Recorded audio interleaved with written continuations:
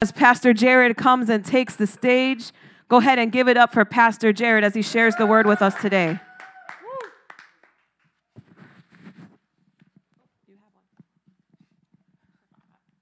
Good afternoon, everybody. How are you?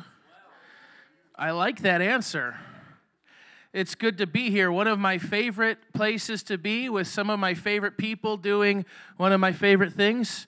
Love to pour into Bible college students, those training for the ministry. And God has been burdening my heart lately, so it's a good time to be up here and to share the word with you all. If you could turn in your Bible to Jude. Jude chapter 1, verse 3. Really, there's only one chapter in Jude, so Jude verse 3. And I want to talk about one of the most destructive heresies facing the church today. Before I identify the heresy, I do want to back up with what the Bible promised would be a fight for us in the body of Christ. Many times the church, the saints around the world, is called the church militant. Y'all ever heard of that term? The church militant, which would mean that the church is always fighting, always striving with enemies, with spiritual forces in heavenly realms. And then, of course, our battle is not against flesh and blood, but who ends up opposing us? It's people, human beings under the influence of basically demons. And you will see that the church will always have to contend with the foes that are outside, right? And that could be state-sponsored persecution, like in North Korea, where Christianity is outlawed. Many places in the world today, there is state-sponsored persecution of Christians, where you cannot be a Christian, where you cannot practice your faith, and if they find you out, they're going to do very bad things to you. They'll throw you in prison, they'll torture you, they'll kill your family. Nothing's off the table in many places in the world as far as what people are willing to do to Christians. And then, of course, outside of that, or just short of that, it's any individual or group or community. It may or may not be state-sponsored, but anyone who comes against the church, speaks against the church. It may be through physical threats and violence and intimidation, or it may be ideas outside, like atheists who write books critiquing Christianity, who get on TV shows to tell everyone Christianity's stupid. That would be outside of the church, right? That would not be necessarily something that's within our ranks, but people who are clearly outside of that, right? But there are also enemies on the inside. The Bible makes this very clear, and what they are is false teachers and false prophets who introduce what Scripture says are destructive heresies that divide the body of Christ. And it is all an attempt to destroy the church and pervert the gospel, so that instead of the gospel saving people, it's a false gospel damning people. And we need to be aware of that. This fight has been going on for as long as the church has been around. Let's read from Jude. He says, "Dear friends, although I was very eager to write to you about the salvation we share, I felt compelled to write and urge you to contend for the faith that was once for all entrusted to God's holy people. For certain individuals whose condemnation was written about long ago have secretly slipped in among you. They are ungodly people who pervert the grace of our God into a license for immorality and deny Jesus Christ, our only Lord and Sovereign." And so Jude, the half-brother of Jesus, within decades of the life of Jesus here on earth, is already having to contend with individuals who are slipping in and perverting the grace of God. And Paul dealt with them, John dealt with them. This has been going on from the beginning. And so for that reason, he felt it was necessary to urge them to contend for the faith that was once for all entrusted to God's holy people. In other words, there was a faith that came, I believe, with Jesus. Jesus gave the full disclosure of the nature and the character of God, right? He said, from now on, if anyone has seen me, they have seen the Father. In Hebrews, it says that in past times and in various ways, God spoke through the prophets, but in these last days, he has spoken to us by his Son, who is his image and the very representation of his being. And so there up until Jesus, you could say there was progressive revelation. They didn't know about the Trinity until after Jesus, right? Among other things that were not clear. God was progressively unveiling these things to humanity. But Jesus brings the full disclosure, and then through the apostles, they write out what are the outworkings of this. What does it look like? Jesus has come. The Son of God has come in the flesh. He has died for sins. He has raised from the dead. What does this mean for us now? And so this was all put in Scripture in the first century. And so contrary to what some people will say, Christianity did not evolve over time. It was not invented. It didn't come as a result of councils and things like that. You understand? Now, granted, councils had to discuss these things and wrestle with these things and deal with heresies that went against this once-for-all faith, but it was there from the first century. Nothing changed since that time. And so we're urged to contend. Let's look also at 2 Peter chapter 2, verse 1. 2 Peter chapter 2, verse 1. Peter has a very similar concern to Jude here in this text. He said, but there are also false prophets among the people. There were also false prophets among the people, just as there will be false teachers among you. They will secretly introduce destructive heresies, even denying the sovereign Lord who bought them, bringing swift destruction on themselves. Many will follow their depraved conduct and will bring the way of truth into disrepute. In their greed, these teachers will exploit you with fabricated stories.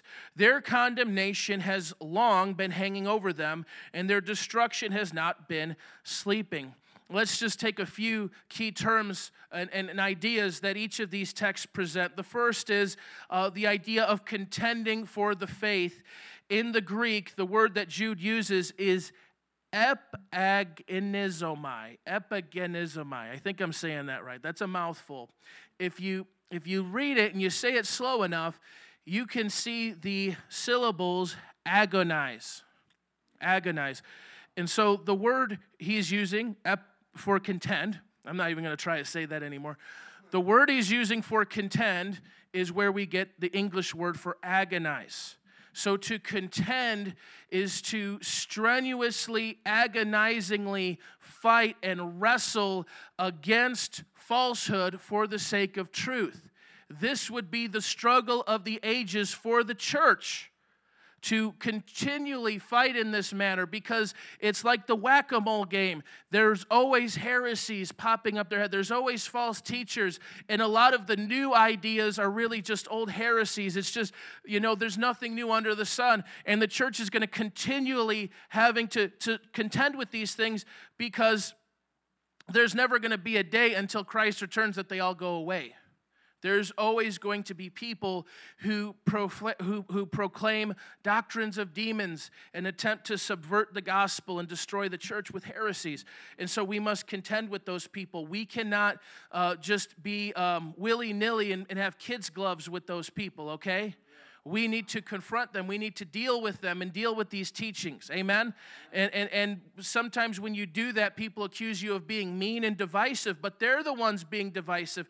They're the ones who are being mean in the sense that they're telling you lies. No one who loves you tells you lies, no matter how nice they sound. And so they're telling you lies about Jesus. You have to deal with them. The second thing is that word heresy, and a heresy can refer to a schism or a sect. In other words, it can divide people. Like, let's take this room, for example. We can divide people according to skin color, for example, or we can divide people according to their likes and hobbies. And not only would we divide people, but we would have them just vehemently against each other. Like, there could be like the video game group and the anti-video game group. And, I'm just to throw out something silly there. but there could be just such a sharp debate over it. Now, granted, we should divide over truth. How many think it's a good thing that we're not calling the Mormon and the Jehovah Witness our brother and basically saying, okay? But one of the things that the heretic will do is they will form a dividing line and say, you have to believe our heresy. You have to believe our heresy. And that's where we get from kind of gray area what the Bible calls idiophora, where Christians can sometimes agree to disagree, and we could still be brothers and sisters. There are many doctrines like that. For example, not everyone believes in spiritual gifts the way we do, okay? Now, where they would become heretical is if they were to say, we are not brothers and sisters, right?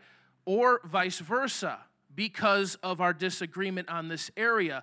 And there are some fundamentalist groups that do that. They have such a narrow set of beliefs that determine if you're a Christian or not. And if you disagree on anything, they go after you.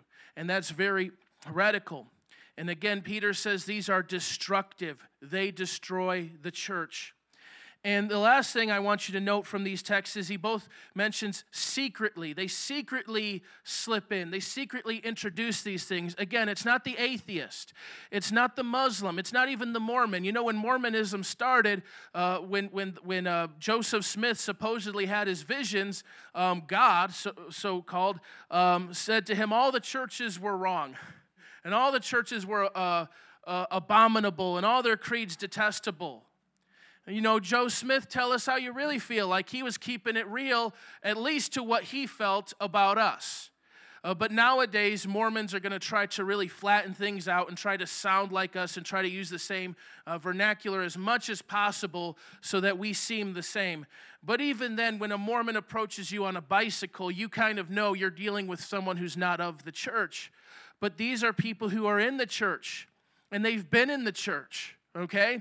And they can, like the Mormon, try to say a lot of the same things, but they don't mean the same things by what they say. And some of them could have really a track record of integrity and a track record of teaching correct doctrine, but then fall away.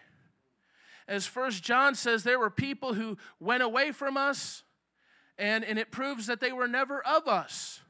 And there's going to be folks in your midst that today they could be saying Jesus is Lord, but then tomorrow be calling those things into question and saying really funny, weird things. And on their way out of the church, they're going to try to take as many people with them. They're going to try to sow as much discord and confusion as they possibly can, while still professing to be Christians, while still holding on to whatever title they had of bishop or professor or whatever they were. They're going to try to take as many people as possibly can until they're found out and exposed. And so they're wolves in sheep's clothing, just like Jesus said. And so with that in mind, and there are many texts that deal with false teachers, false prophets in the New Testament, but I want to focus on what I think is perhaps the most destructive heresy the church must contend with today. And I put this out there on Facebook and got a lot of answers. I said, I'm going to address the most destructive heresy in the church today. Got a lot of great answers, and it had me thinking of rewriting my message, but I stuck to my guns. They said a lot of good things, but I stuck to my guns. And my answer is this: it is critical theory. How many have heard of that? It's sort of a novel thing that we're having to deal with, it. Critical theory. Let me give you a buzzword that is associated with critical theory, something you may have heard: social justice, being woke, wokeness, okay? This way of thinking, and I'm going to unpack it in just a moment, but this way of thinking is incompatible with Christianity, okay? And what's happening here is a form of syncretism. A lot of heresies involve syncretism, where you try to combine Christianity with something that does not comport. So, for example, in the early church, they were dealing with Gnosticism. Gnosticism was an attempt to take Christianity and combine it with Greek philosophy and dualism and things like that concerning the physical and the spiritual, etc. I won't get in the weeds on that, but that's what they would do. In Africa today, many churches deal with syncretism in the fact that there are still many Christians and even leaders who are saying things out of their animist traditions of their old religions, right? And so a lot of that's syncretism, right? You try to combine Christianity with something else. You combine the truth with a lie. You combine God with the devil. How many know that doesn't work? And so what's happening here with critical theory is trying to combine the teachings of Jesus and of Scripture with those of Karl Marx, okay? I'm going to give you a crash course here. This is still a sermon, so I'm not going to get in the weeds in great detail here, but I can refer you to some sources that I was looking at in preparation. But I want to talk about this man, Karl Marx, for a moment. He lived from 1818 to 1833. He lived in Germany. He was the son of a preacher, but he became an embittered God-hater, and he grew to hate capitalism as well. It's funny how those two sort of coalesce. He hated God and he hated capitalism, okay? And it wasn't just that he was an atheist, he was an anti-theist. He hated God. He wanted to remove every vestige of God from this world. And so out of his anti-God worldview, he developed this understanding of history, that history is always moving in different stages. He saw the ancient stage of the world, referring to the ancient world, the feudal stage, referring to the Middle Ages, and then the capitalist stage, which he was living in and we are still living in today. And so he saw that each of these systems had things wrong with them, flaws and contradictions, and that they would inevitably lead to a class struggle, class warfare. It would lead to revolt and uprising, and then that system would die. It would burn. It wouldn't just die, it wouldn't go quietly. It would burn. And then a new system would come out of that. And he hated capitalism, and he hated religion, and he saw that they were sort of bedfellows, that religion kind of kept people enslaved to the capitalist mindset. And so his idea was that the society, the way that it's ordered now, must be toppled, taken down, in order for his socialist vision for the world to come to fruition. And so he died 1883, and it's very important to note that his ideas were implemented by luminaries such as Vladimir Lenin, Joseph Stalin, Mao Zedong, and Fidel Castro, to name a few. Isn't it interesting? That should be a red flag right there. Bad fruit. Over 100 million people murdered under Marxist regimes to this day. Everywhere his teaching has taken root, it has been nothing but oppression and misery and death. It's bad fruit from a bad root. You have a man who hates and rejects God and comes up with this confounded worldview that doesn't work. And when people try to establish his worldview in government and society, this is what happens. We shouldn't be surprised. You know, I'm old enough to remember when communism wasn't cool. But now we got people feeling the burn, and they're ready to give it another try. God help us. But that's not just in the culture, it's in the church. More on that in a moment. So what ends up happening is that some of Marx's disciples in Frankfurt, Germany, it was a group of people, they were called the Frankfurt School, they became sort of frustrated that Marx's prediction, his prophecy of an uprising against the capitalist age, didn't happen. It wasn't happening the way they thought it would. And so what they did was begin to sow the seeds for it in academia. They tried to introduce their ideas in many schools around the world, but where they ended up taking root was in Columbia University in New York City. So America and New York, the great city of our nation, has accepted their views in the early 20th century. So understand that what we're seeing today in our culture and in the church, the seeds have been sown for it a long time ago. It was introduced through academia, through higher education, college, right? And so the nation's leaders, the best and brightest of our culture, those going out to be journalists, those going out to be politicians, those going out to be educators, are now being instilled with what the Frankfurt School taught. And what did they teach? They teach that people are divided into subgroups according to points of intersectionality. So, in other words, it's about either how oppressed you are or how privileged you are. And we could just assess you. TJ, he's black. That's an oppression point, right? He's male. That's a privilege point. You know, he's a Christian. That's a privilege point. And so you could actually see just from that example alone, it's not just innate characteristics like you're a woman and women don't make as much money, or you're black and black people get into more trouble or what have you. Even ideas become either more oppressed or more privileged, to the point where today, even the scientific method is being called a tool of white supremacy. Objective truth and reasoning is being a tool of white supremacy because, you know, a lot of Western, you know, Anglo nations have employed these things, right? And so but it divides. And that's what critical theory does. It doesn't unite, it doesn't build, it destroys and divides us to now where we're creating hostility and tension. So where Malia should be mad at Marco to some extent and see herself almost as in competition with Marco because she's an oppressed woman and he's a privileged man. And it divides us, race and gender. And you know, for folks today, gender means a lot of things, right? Cisgender versus being all the other genders the Democrats made up. And again, these are all privilege points of intersectionality.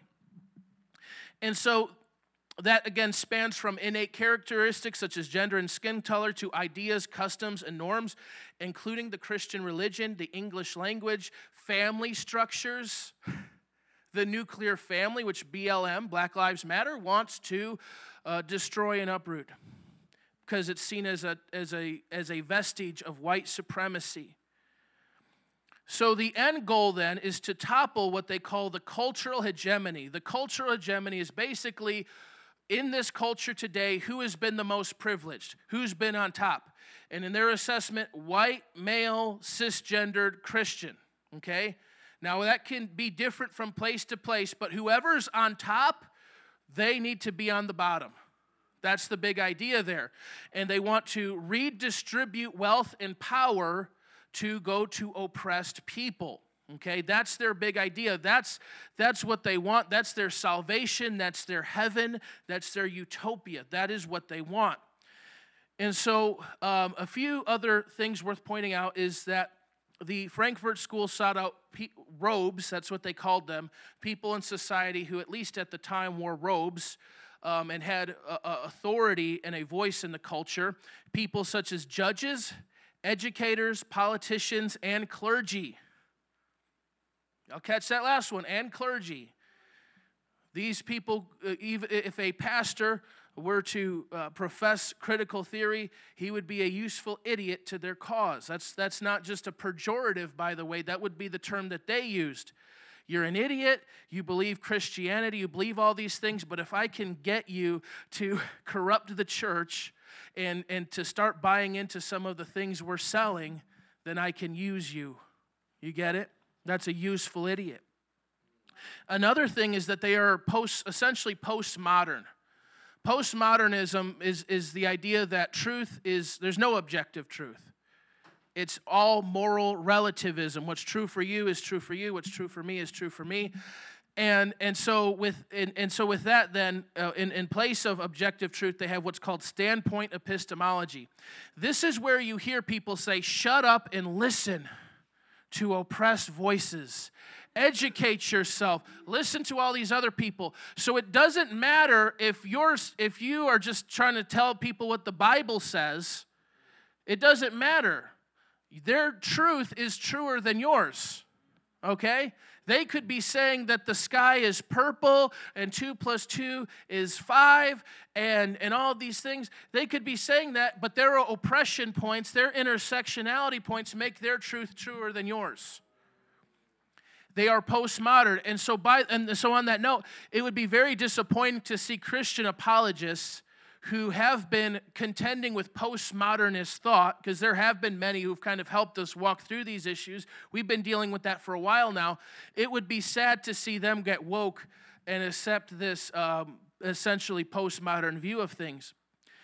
But let's fast forward till today. It's been sort of a trickle-down effect, because not everyone's heard of Karl Marx or the Frankfurt School or any of those things, but they're using their language in their categories, right?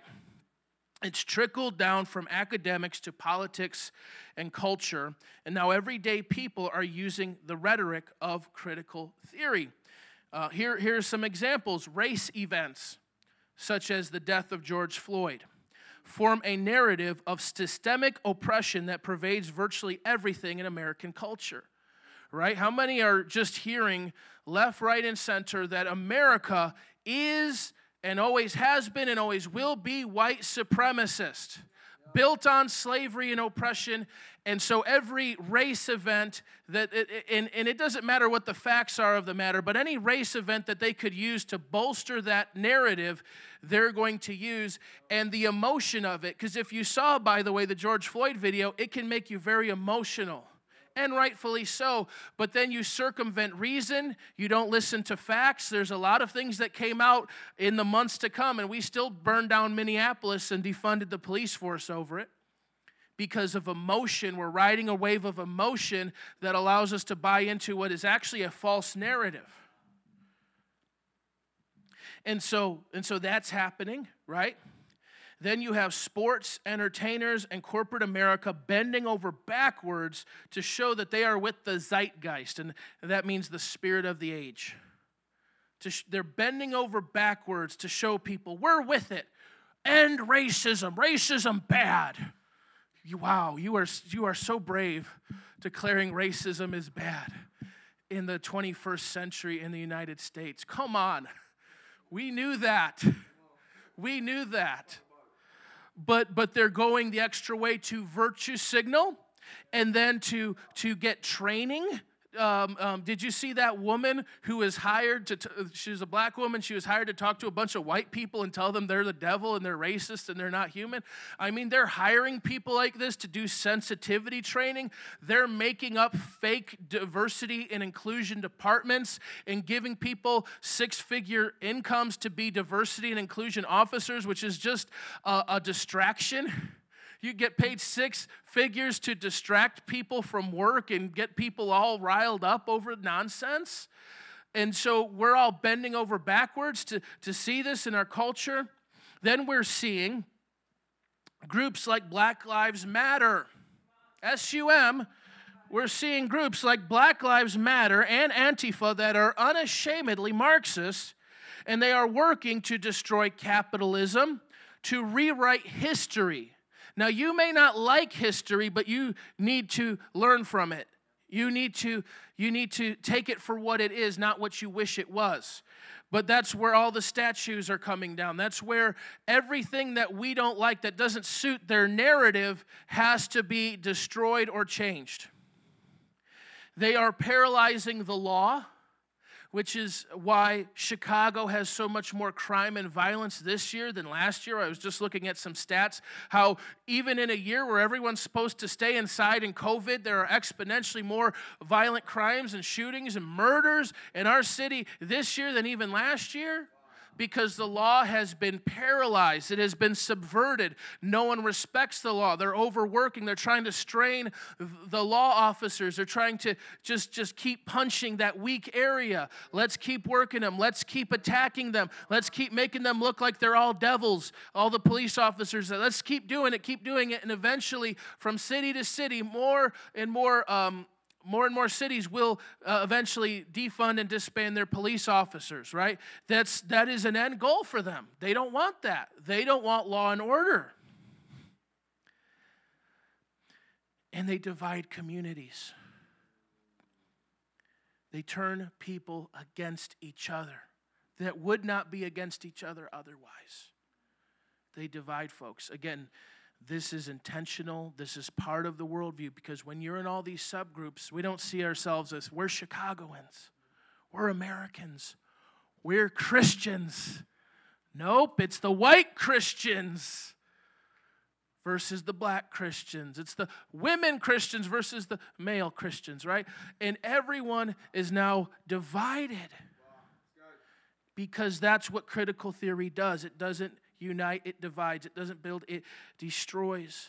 And it also destabilizes the economy. All of this is a concerted effort. This is part of the playbook. This is what Marx wanted to happen, the workers to rise up against the ruling class. This is what he always envisioned. And the Frankfurt School slowly but surely had to manufacture that by introducing these ideas and making people believe it. And lastly, we see Christian denominations, famous leaders, and seminaries being infected with critical theory. You're hearing of people who, 5-10 years ago, they preached a sound gospel. They preached sound theology. And they're, by their own admission, are saying, I've been awakened to things. I didn't preach the whole gospel before. I didn't realize my privilege. I didn't realize my innate racism. I didn't realize how I was complicit in this system that's oppressing my neighbors. And when people start saying that, you need to take note of them, because they're basically saying, I've changed my gospel. They're literally saying that. And we're like, oh, that is so courageous, brother. I'm so glad you're coming out with a different gospel, because the gospel that you wrote in these textbooks, that was not a good gospel. It wasn't enough. It didn't go far enough. You had to add things to the gospel, and I'm so glad you did. That is what they're doing, and we are applauding them. We are still going to their conferences, buying their books, sitting in their classes. God help us. You're seeing the language of whiteness and white privilege and racism and anti-racism. And racism, by the way, in critical theory, is everything. Everything is racist. It's not just a condition of a person's heart. It's not just that I hate black people because they're black. That's racist according to Scripture. It's partiality, it's hatred, right? That a person has. But this is just, if you belong to a certain group that has benefited from white supremacy or is part of the cultural hegemony, you are racist automatically. They just lump you in with a whole group. Doesn't matter the condition of your heart. You're prejudged. You're part of the problem. And you just have to own it and shut up and listen and get on the right side of things and allow oppressed people to validate you. They'll tell you when you can speak. That is poison. That has no place in the body of Jesus Christ. And so why is this a problem? There are many problems here. But let me narrow it down to 3 things that I see. Number 1, it destroys Christian unity. Let's look at Ephesians chapter 2. Ephesians chapter 2, verse 11. It destroys Christian unity. It divides the church.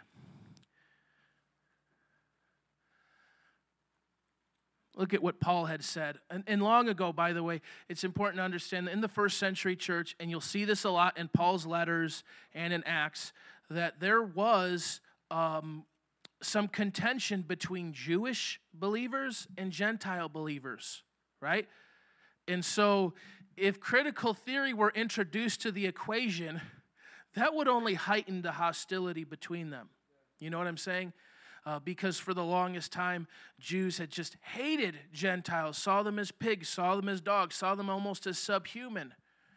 And then on the flip side, the Gentiles were oppressing them. It was the Rome, it was the Greeks. There was all this history, right? And so critical theory would accentuate those things and bring those things up. And that's why today we're talking about slavery. How many of you have ever been a slave? And yet, TJ, have you ever been a slave? Okay, did I ever enslave you? So why should I shine your shoes to apologize and show penance for something I never did? Right? But they're redressing grievances. They want to pay. They want that stuff paid for. See, there's no cross, there's no mercy, there's no forgiveness here to do away with those things. We're still paying with for the sins of 16 and 19, or the year the 16-19 project when we came over here and slavery was introduced. Still paying for those sins because there's no cross, there's no mercy, there's no redemption. And so this is why Paul has to deal with this. He doesn't deal with it with critical theory. He deals with it in the gospel. The Bible has the answer to racial unity, my friends. And there are professing Christians who say that's not good enough.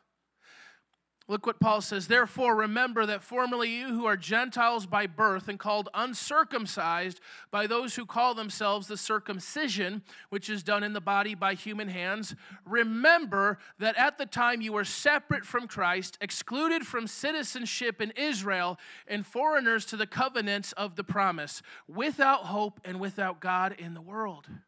But now in Christ Jesus, you who were once far away have been brought near by the blood of Christ. For he himself is our peace, who has made the two groups one and has destroyed the barrier, the dividing wall of hostility, by setting aside in his flesh with its commands and regulations. His purpose was to create in himself one new humanity out of the two, thus making peace, and in one body to reconcile both of them to God through the cross, by which he put to death their hostility. I'll just pause on that, right? Jesus puts to death the hostility, any grievance that the Jews could have against the Greeks.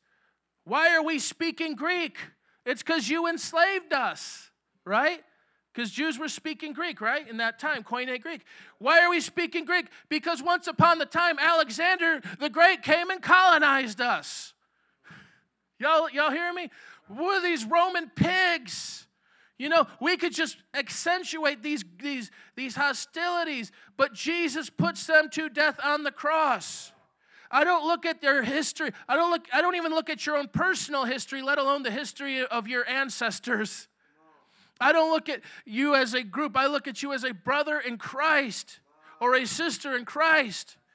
He says he came and preached peace to you who are far away, and peace to those who are near, both to Jew and Gentile, peace. For through him we have access to the Father by one Spirit. Consequently, you are no longer foreigners and strangers, but fellow citizens with God's people and also members of his household, built on the foundation of the apostles and prophets, with Christ Jesus himself as the chief cornerstone. In him, the whole building is joined together and rises to become the holy temple in the Lord. And in him, you two are being built together to become a dwelling place in which God lives by his Spirit. Let me tell you guys, segregation has been happening all over the world, in every culture since the beginning of time. Okay? And so there was segregation here. Gentiles couldn't go and worship God in the temple. Well, there was a court of the Gentiles, but they didn't have the same access as the Jews. Segregation. But now you hear Christian leaders talk about black spaces and white spaces, and they almost seem to want to resegregate the church because the black people are getting stressed out by the white people. I heard a brother, I'm going to name a name, Jamar Tisby, the color of compromise, your woke golden boy who's being recommended by your favorite pastor. After the 2016 election, he says, I'm afraid to worship with my white Christian friends. I'm afraid to go to church with them. Bringing up that dividing wall. Bringing segregation to the body of Christ, God forbid. That's racist. They're so obsessed with race. And Jesus actually teaches us to be colorblind. They say you can't be colorblind. I say, watch me. Watch me not treat anyone differently on the basis of their skin color. Watch me not walk on eggshells with my brothers and sisters in Christ and how I treat them. Let's look at Colossians 3:19. Not 19, but 3:9. Colossians 3:9. One more text here, because this, again, is completely against what the Bible teaches. Colossians 3:9 says, "Do not lie to each other, since you have taken off your old self with its practices and have put on the new self, which is being renewed in knowledge in the image of its creator. Here there is neither Gentile or Jew, circumcised or uncircumcised, barbarian, Scythian, slave or free, but Christ is all in all." Let me give you the woke translation. Here there is Gentile and Jew, circumcised and uncircumcised, barbarian, Scythian, slave and free, for you are all divided by your points of intersectionality. And we have to take these things into account in the church and have cringeworthy conversations about them in the church and apologize and do penance to one another in the church. God have mercy on us. And in all of these groups, again, first century church, there's Jew and Gentile, but there's also barbarian and Scythian. Again, people have been enslaving and oppressing one another since the beginning of time. You want to talk colonization? There's no square inch of planet Earth besides Antarctica that hasn't been conquered by somebody and taken away from somebody else. It's true. But we want to have this tunnel vision because we want to destroy this nation. Where in Ephesians it says he makes out of the two one man. Critical theory wants to take the one man and make it like 50 according to our different groups. Help us, Lord. Number 2, it advocates for injustice, partiality, lawlessness, institutional theft, and coveting. That's the second issue. The first is that it destroys Christian unity. The second is that it advocates for injustice, partiality, lawlessness, institutional theft, and coveting. I have a lot of texts here that you could write down. But let's turn to Exodus 22, verse 3. But I'll give you these other ones in advance. We may or may not have a chance to read them. Deuteronomy 19, verses 15 through 21. Proverbs 17, verse 15, and 18, verse 17. Okay, and then I don't have the exact address, but somewhere in Exodus 20, there's this familiar phrase, "You shall not steal." Y'all know that one? It's one of the 10 Commandments. Now, what I'm saying here is that the social justice movement, as it is called, and the social justice movement in the church, their solutions to the problems as they see them is basically partiality. What's that?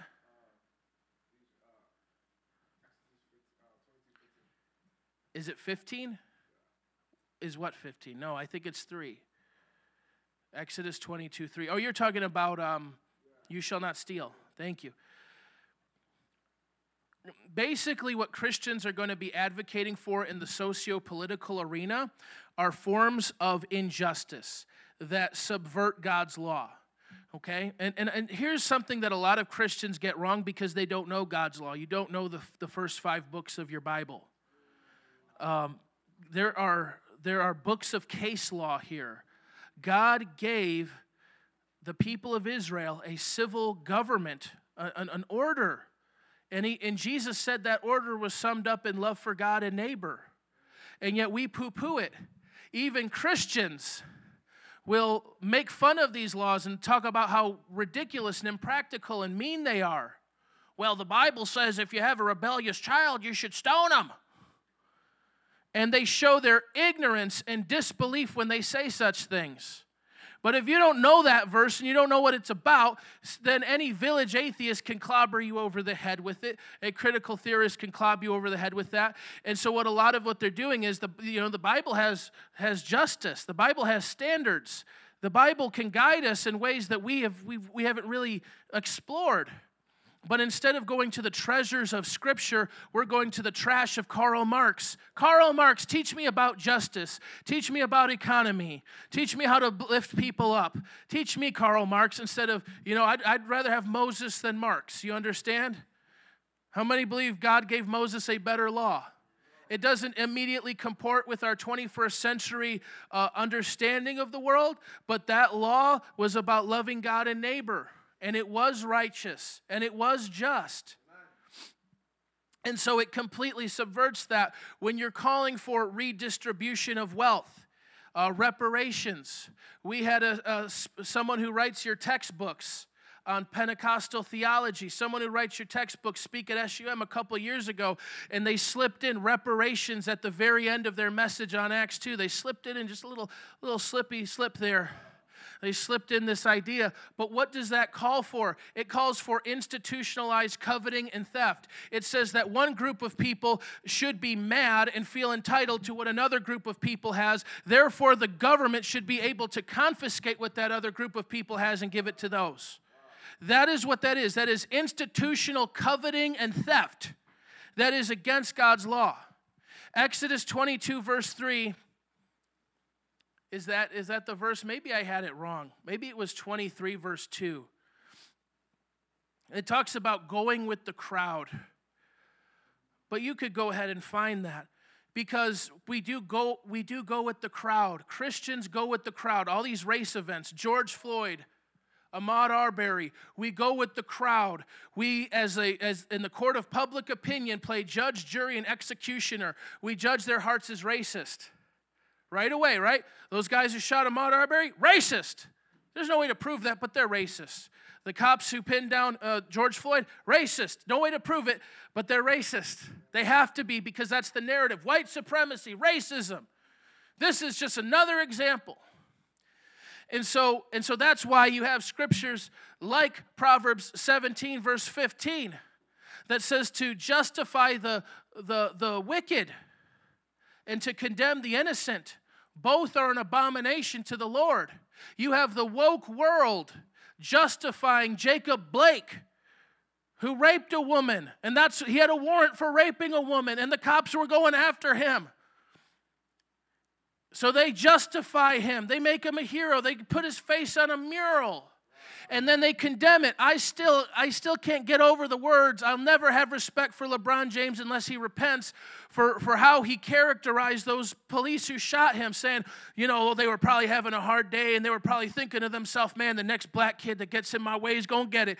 You can look up his words on that. I'm not far from what he said on that. Condemning. You don't even know these guys. Imagine you're in their shoes and some guy's got a knife and he's doing all these things. And yet we are so quick, and that's why I have you in that Deuteronomy passage, because it talks about due process, 2 to 3 witnesses. And then you cross-examine the witnesses. And if the witness is found to be false, whatever they would have done to the other person would be done to them. So that justice would prevail. And instead of biblical justice, Christians are advocating for mob justice. It's become a little more indefensible recently when things are being burned down and black businesses are being destroyed in communities like the West Side, primarily brown and black people. I used to live not far from there. Are being destroyed. It's become a little more indefensible to say that they're doing the right thing. But how many ridiculous Christian friends were justifying what they were doing? Using the quotes, using Marxist ideology that this is the groan of the oppressed. This is the voice of the voiceless when they rise up and steal Nikes and throw a brick for no reason. God have mercy. You have forsook biblical justice and now you advocate for mob justice. You advocate for partiality, injustice, lawlessness, institutionalized coveting and theft. God have mercy on you. God have mercy on you. The last thing, another gospel. It's another gospel. Look at Galatians chapter 1, verse 6. That alone puts you in the heresy camp. That alone means you are to be contended with. That alone means you are to be confronted. That alone means you are to be named, to be identified. Galatians chapter 1, verse 6. I am astonished that you are so quickly deserting the one who called you to live in the grace of Christ and are turning to a different gospel, which is really no gospel at all. Evidently, some people are throwing you into confusion and are trying to pervert the gospel of Christ. But if even we or an angel from heaven should preach a gospel other than the one we preach to you, let them be under God's curse. As we have already said, now I say again, if anybody is preaching a gospel other than what you have accepted, let them be under God's curse. Someone say, that's what he said. He's so mean. That's not very pastoral. It's not very Christ-like. Don't let the tone police keep you from speaking truth and confronting lies, by the way. Amen? But this is in the introduction to Paul's letter, right? So he starts off guns blazing. He gets into his little intro, hey, I'm Paul, God called me, what's up? But he gets right into it. He doesn't commend them. He doesn't have any really good thing to say about them. He's like, let's get down to business. How in the world are you buying this nonsense? There are people trying to throw you into confusion. And what does that look like, to throw you into confusion? Things were so simple. You love Jesus. Jesus is the only way. Salvation by grace through faith. And through that faith, we're all one in the body of Christ. Now people introduce confusion. And what it looks like is when you nuance things. And it can be good to nuance things because not everything is that black and white, no pun intended. Sometimes there are shades of gray. Sometimes there are a lot of little details we need to take into account to be more careful in the things we say. But some teachers in the body of Christ have a way of nuancing things, including sin and heresy. They have a way of making truth seem debatable and lies seem plausible. By their nuancing, by sowing confusion into the body of Christ. And he says this, so it's another gospel. There's only one gospel, and this ain't it. And if you preach this, you're anathema. That means you're cursed forever. That's the worst of the worst fate that anybody could ever have, is to be forever cursed of God. And he says this is what it deserves. And why does he say this? What warrants this strong introduction? Well, in chapter 2, verse 4, he talks about this. He says, this matter arose because some false brothers had infiltrated our ranks to spy on the freedom we have in Christ Jesus and make us slaves. Remember, I said this is in the church. It's not the obvious atheist attacking. It's not the Muslim. It's not somebody out there. It's somebody in here. Infiltrated our ranks to spy on the freedom we have in Christ Jesus and to make us slaves. We did not give in to them for a moment so that the truth of Christ, of the gospel, might be preserved for you. And we're getting close to the end of this message, but that's one point of application. Don't give in for a moment. Do not concede to their lies, to talking points and rhetoric that is not of God, but is of an ungodly man named Karl Marx. Do you understand? And here's something you may hear when you confront these things. Well, I'm not a Marxist. Marx was an atheist. I'm not saying you're an atheist, but you sound like him. And again, a lot of this is downstream. You have to understand this. It's trickled down. A lot of the people talking about privilege, they don't know about the Frankfurt School, right? But they are saying what the Frankfurt School has taught. So it's come down. And it's the same way in the church. There may be people who say, how can you say these things? Dude, I'm just loving Jesus. I'm just listening to the same guys I've always listened to. How can you say these things? Well, dude, let me explain. Let me draw the corollary. This is what they taught. This is what you're saying. So somewhere in the middle, a false teacher got to you, right? Somewhere in the middle, someone who professed Christ got to you and gave you another gospel. Don't give in to them for one moment. Don't give in to the softianity, nice tone police. Don't give in to them for a moment. Don't concede. Don't say, oh, there's room to agree and disagree. Maybe we can have a little bit of your viewpoint, and I can have a little bit of mine. The thing with people who are moderates, whether politically or theologically, is they always veer to the left. Because as us, we'll say we're theologically conservative, right? And so as theological conservatives and as people who just love truth, we're always trying to act like Jesus, be humble and stuff and listen and be fair-minded, right? And sometimes, and I don't want to say not to be fair-minded, but it can work against us if we get too soft and we're not masculine. And when we forget we have to contend for the truth. Because in our fair-mindedness, well, let's give the heretic an audience. Let's let the heretic stay in our fellowship. Let's let the heretic keep preaching from the pulpit. I mean, they have some good points, they have some bad points. A lot of people are that way with Ruth Bader Ginsburg. She did some good things too, and your moderation is actually giving way to the left. And that's the trajectory it always takes. Don't give way to them for a moment. These are false brothers secretly slipping in. And by the way, they know they can't influence the world, all right? The critical theory Christians, the woke Christians are not influencing the world. Some of them think they are. Some of them think that, okay, CNN, okay, New York Times, I know I've been wrong, as you say, on homosexuality and all these other things, and I can't really do anything about that, but I think I can meet you here on this issue. I think I can say what you need me to say on this issue. And then they get to write their little editorials. They get to appear on these panels on secular, godless news networks. And what they end up doing is they throw their fellow Christians under the bus every time. They become the token Christian. So they don't actually influence the world. The world uses them. But who do they influence? Christians. They don't lead the world to Christ. They lead the church to hell. Because that's their sphere of influence. They're not teachers to CNN. CNN doesn't respect their title. CNN doesn't respect their worldview. CNN doesn't respect their beliefs. But who does? It's Christians. It's a church. That's who's buying their books. That's who's attending their churches. Do you understand? That's why this is so dangerous. And let's go on to in the same chapter to verse 11. And this will sort of be our close here.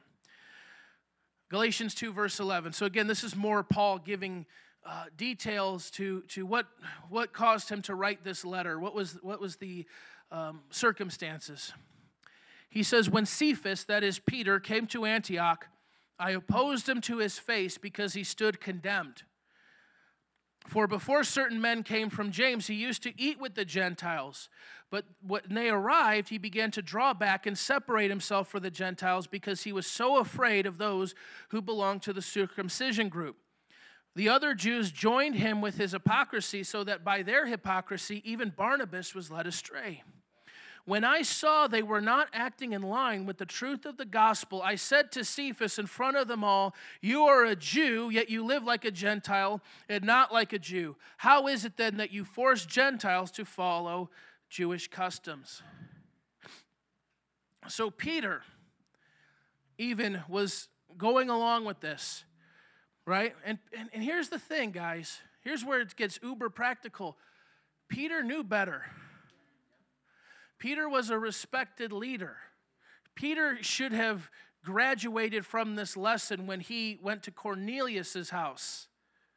But now he's not in step with the gospel. He's not in step with what he knows to be true.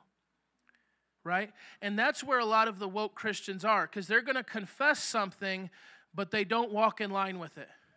They're going to have a confession of faith that sounds orthodox. They're going to agree with you on everything. And a lot of professors at seminaries, they're going to sign these statements of faith and say, how can you say I'm a heretic? I signed this statement of faith. I believe all these things. Yeah, you say you believe all these things, but you don't walk in line with them. Your actions betray your confession. Peter says, of course I know the Jews and Gentiles are one. Of course I know that we're not really any different from them. Then why aren't you eating with them? Well, because James and, it says from James.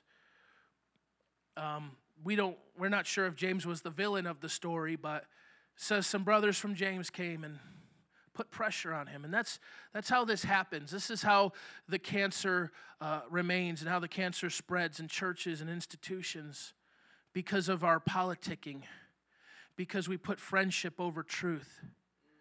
Are you listening? Because we tolerate people like, dude, James, my boy. These are my guys. I can't out them like that. I can't call him heretic. I can't put them out of the fellowship. Man, we've been riding for so long. But I'll tell you what, let's just take these two brothers. As tight as Lawrence and TJ are, 20 years down the line, if one of you is not walking in step with the gospel, you better rebuke the other if you love them. Amen? You feel me? You can't just say, man, Lawrence, we've been riding all this time, brother. We've been through it. You know, and to the point where you don't have the courage to confront them. And that's our point of application here. We must confront it to its face. As Paul says, when Cephas came to Antioch, I opposed him to his face because he stood condemned. Don't be willy-nilly. Don't be passive-aggressive with sin and heresy, destructive heresy that divides the church. You must oppose it to its face, and those who profess it, you must let them know what they're doing and that they're not in line with the gospel. Amen? That's all I got. Let's all stand up. Thank you, Jesus.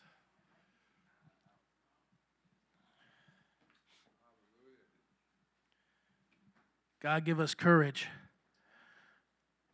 I know that what I'm saying here, I probably couldn't say if I was still a faculty, or I might have a little more aversion to saying that, but I'm free, baby. I'm free. Because we cannot put friendships over truth. We cannot put politics over truth. And what I mean is not like the election, the 2020 stuff. I mean church politics over truth. Amen. We can't put Niceanity over truth. We must fight for the truth. We must contend. We must agonizingly, with all of our being, resist it and call it out for what it is. And that goes for critical theory, but it goes for so many things, so many errant teachings that can seem so innocent, can seem so benign, but they can destroy souls, they can destroy churches. Help us, Lord. With every head bowed and eyes closed, we just pray that you will anoint us with boldness and courage. Anoint us with boldness and courage.